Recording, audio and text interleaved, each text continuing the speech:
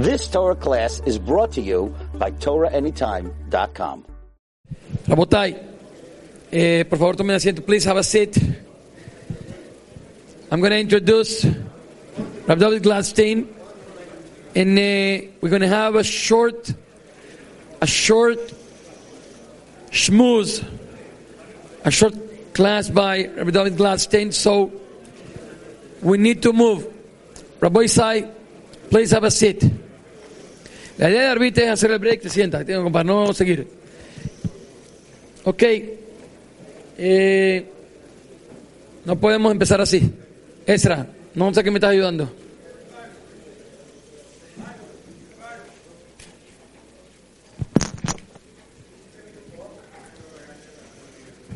$10 minutos. Ya sabes, 10 minutos. Okay. This will be a little bit different introduction. I'll tell you why. Today, we have a very nice present, the mystery and the majesty. This is all about Elul, Yamim Noraim, and Sukkot. So, Sukkot. So whoever thinks that, the job is done, is just starting. You have to go through all this. There's a lot of great messages, words. This is amazing. But I want to tell you something about this. And this is being dedicated for the Brahan Hatzlaha Narehud Yamim of our dear brothers. I never seen something like this. Dear parents, for our kids. Someone for the brothers. This is something new. It's good. Like you've been bringing Hidushim, so also. Alberto and Frida Bazán, Moy and Sara Benaví, Ariel and Alegre Bazán, Sebi and Bibi Blumenfrocht, Max and Francine Jacobs, and their families. Con mucho cariño, I would say this, Isaac y Sarita Bazán, Hazaku Baruch. I said I'm going to say something different about this introduction, and it's because like this. If you see Daniel Gladstein is a young rabbi. Just younger, but he's a young rabbi. And if you say, okay, I'm going to look into Torah Anytime for his classes. Okay, so a young rabbi, maybe 100 classes.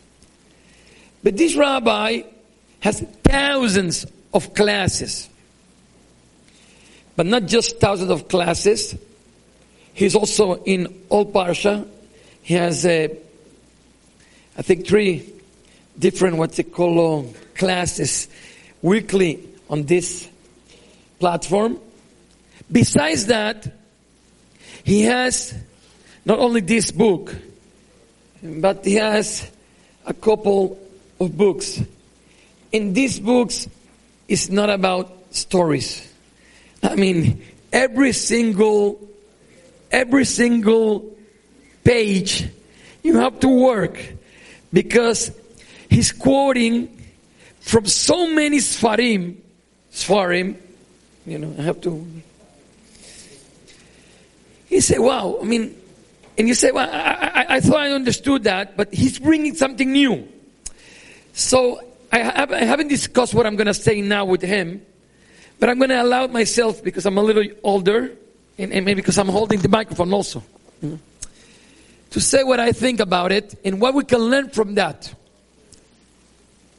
I think that how has he accomplished so much being so young is because every single time, I'm guessing, I never heard that from you, and if you said it before, I don't know.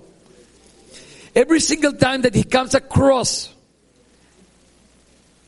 a geschmack, a groise, a nice, a beautiful insight, opposite to most of us, opposite to what most of us do, he write it down. He say, you know what? This is great. I'm going to keep it. I'm going to share it.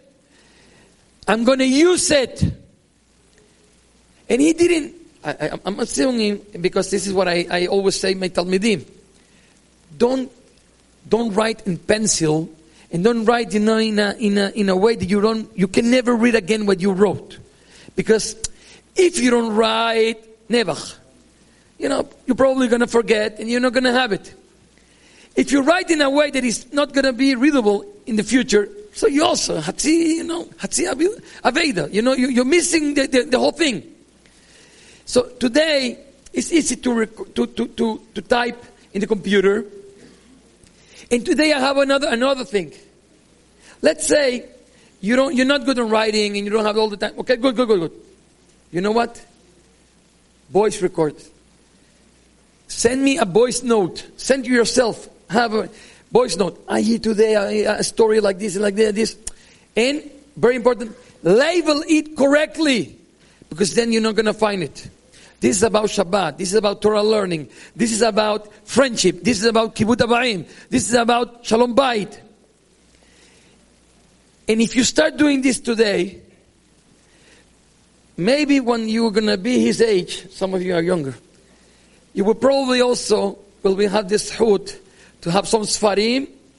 And maybe you're not going to have your Shiurim in Torah anytime. But maybe you will have something different.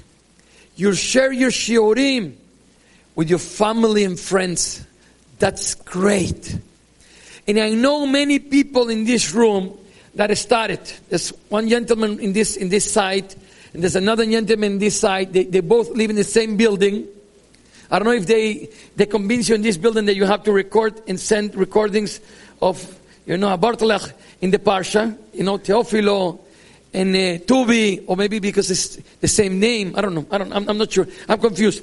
But I'm saying, and this is my message, Rabotai. It came across, and I think it's good also for ending, going back home with something. We all get inspired. Yossi Shrem, listen to my advice.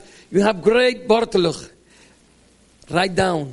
Share it properly. Not just when you speak to someone and you say it. This is going to go away. If you write down, you pass it over for the generation. Also, Agadah Shel Pesach. I always say this about Agadah Shel Pesach. People you cannot say everything, but you can build your own Agadah Shel Pesach. It will call Agadah Shel Pesach David Hafetz. You're going to be passed through. Year by year, there's two things that for me are remarkable. I wanna write it down and share it. Muche quiere que le dé el micrófono a Muche. Okay. Escucha. Entonces, so, from now on, Rabotai, I invite you to please, whatever you like, whatever is touching for you, write it down. Make a voice recording for yourself and to share with others. When you already have something good, send it over to your friends, to your family, in your family chat. This is something easy, it's durable, it changed your life and the life of others. And I think, Rabbi, forgive me if I guess wrong how you make it happen. But I'm thinking, whatever he was preaching. Oh, 1 second. But the secret is, if it's precious, if you really value it, so then you make the effort to write it down. Then you make the effort to take the microphone and say, I have a shiur, I have a hizuk, I have something good to say in Torah anytime. Maybe a yid in Panama or in any other place in the world will get something out of it. This is what he has done. I have another idea, I want to share it. I read something last night, get it in the microphone. So, it's good that he's all over again and again. And Am Yisrael has been zoheh to have so much Torah out of someone who's, whatever he's liking, he's sharing with others. Rabbi, please. Okay. This book is outside, please. Everyone can have one. Rabotai, the longer the introduction, the shorter the drasha.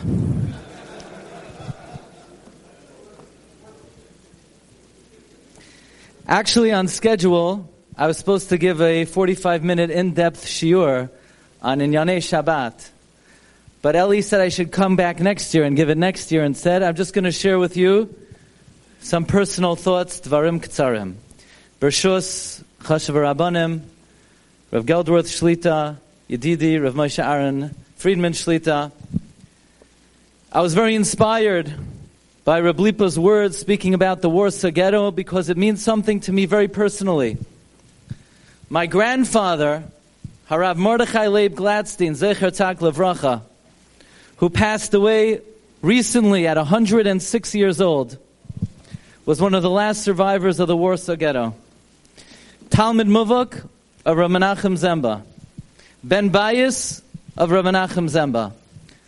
He was charged by Rav Menachem Zemba to participate in the Warsaw Ghetto uprising. There's great discussion. What was Rav Menachem Zemba's opinion of the Warsaw Ghetto uprising? My grandfather told me, black and white, what Rav Menachem Zemba told him. I'll just share with you some personal thoughts. It's amazing to recognize that our enemies have a very clear understanding of what our role is in the world. You know, when my grandfather was in the concentration camps and the Nazi would beat him, my grandfather would be saying Tehillim. And the Nazi would say, Rabbi, why are you praying? You think the Jewish people have a future? We Germans, we will eradicate the Jews of Europe. The Jews of Palestine, the Arabs will annihilate the Jews of Palestine. And the Jews in America? The Jews of America will take care of themselves. And of all of their perspectives, the one they were most correct about was the Jews of America. Because the United States of America has lost more Jews than were lost in Europe between 1939 and 1945. Do you know today in America, 7 out of every 10 weddings that take place are an intermarriage? This was the clear ideology of the Nazis. They knew exactly what the future of the Jewish people had in store. There's a well-known account about my grandfather who smuggled in a pair of tefillin into a camp called Radom. Many people have adopted the story. The story happened to my grandfather. He smuggled in a pair of tefillin to Radom together with his brother Henoch. Every morning, at the crack of dawn, my grandfather would put on the tefillin, and then he would give it to his brother Henoch, who would put on the tefillin. The Lagerführer of Radom was a Nazi by the name of Ficus. If Ficus catches you putting on tefillin, there's a bullet in your head the next second. Every morning without fail, my grandfather would wake up with his brother to put on tefillin. One particular morning, my grandfather puts on the tefillin. He gives it to Uncle Henoch. Henoch puts on the tefillin shel yad. Henoch then puts on the tefillin shel rosh. The Nazi walks in, Ficus picks up the gun to shoot, and he sees the tefillin shel rosh perched on the head of this tzaddik. And he chapta tziter, and he put the gun down, and he ran out, b'moira gadol, zu giloi shchina. My grandfather wrote this in Das Yiddish Wort about 30 years ago. Zu giloi shchina. My grandfather was taken to Dachau. He was taken to the gas chamber. He was headed to the gas chamber.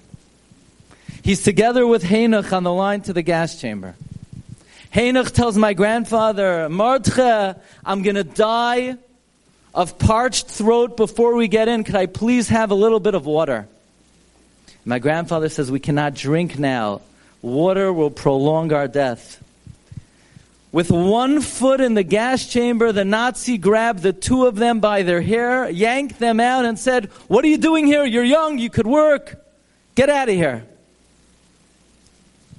And my grandfather wrote, this heavenly miracle will remain etched in my soul forever. And just thinking about that, the following thought always occurs to me. That it wasn't just my grandfather who was yanked out of the gas chamber. The Rebbeinu Shalom pulled him out of the gas chamber. The Rebbeinu Shalom pulled my father out of the gas chamber. He pulled me out. And I'm fortunate to have my dear son Meir with me, this Yarchei Kallah. We were all yanked out. I don't know. I guess the Rebbeinu Shalom wanted us. I guess he wanted us. I don't know why. But we must have a purpose in this world. And you know something? If you're here and you're a Shomer Torah mitzvahs and you're connected to the Jewish people, then the Rebbeinu Shalom wants you to. Do you know how long the Rebbeinu Shalom is keeping an eye on you for? Do you know how many miracles HaKadosh Baruch Hu had to perform for you to be here? 3,300 years ago, your ancestors were in Egypt. You know, 80% of our people perished. But your direct ancestors were saved so you could be here today. In the times of the first Beis HaMikdash, 1.1 million Jews were slaughtered. But your ancestors made it through so that you could be here today.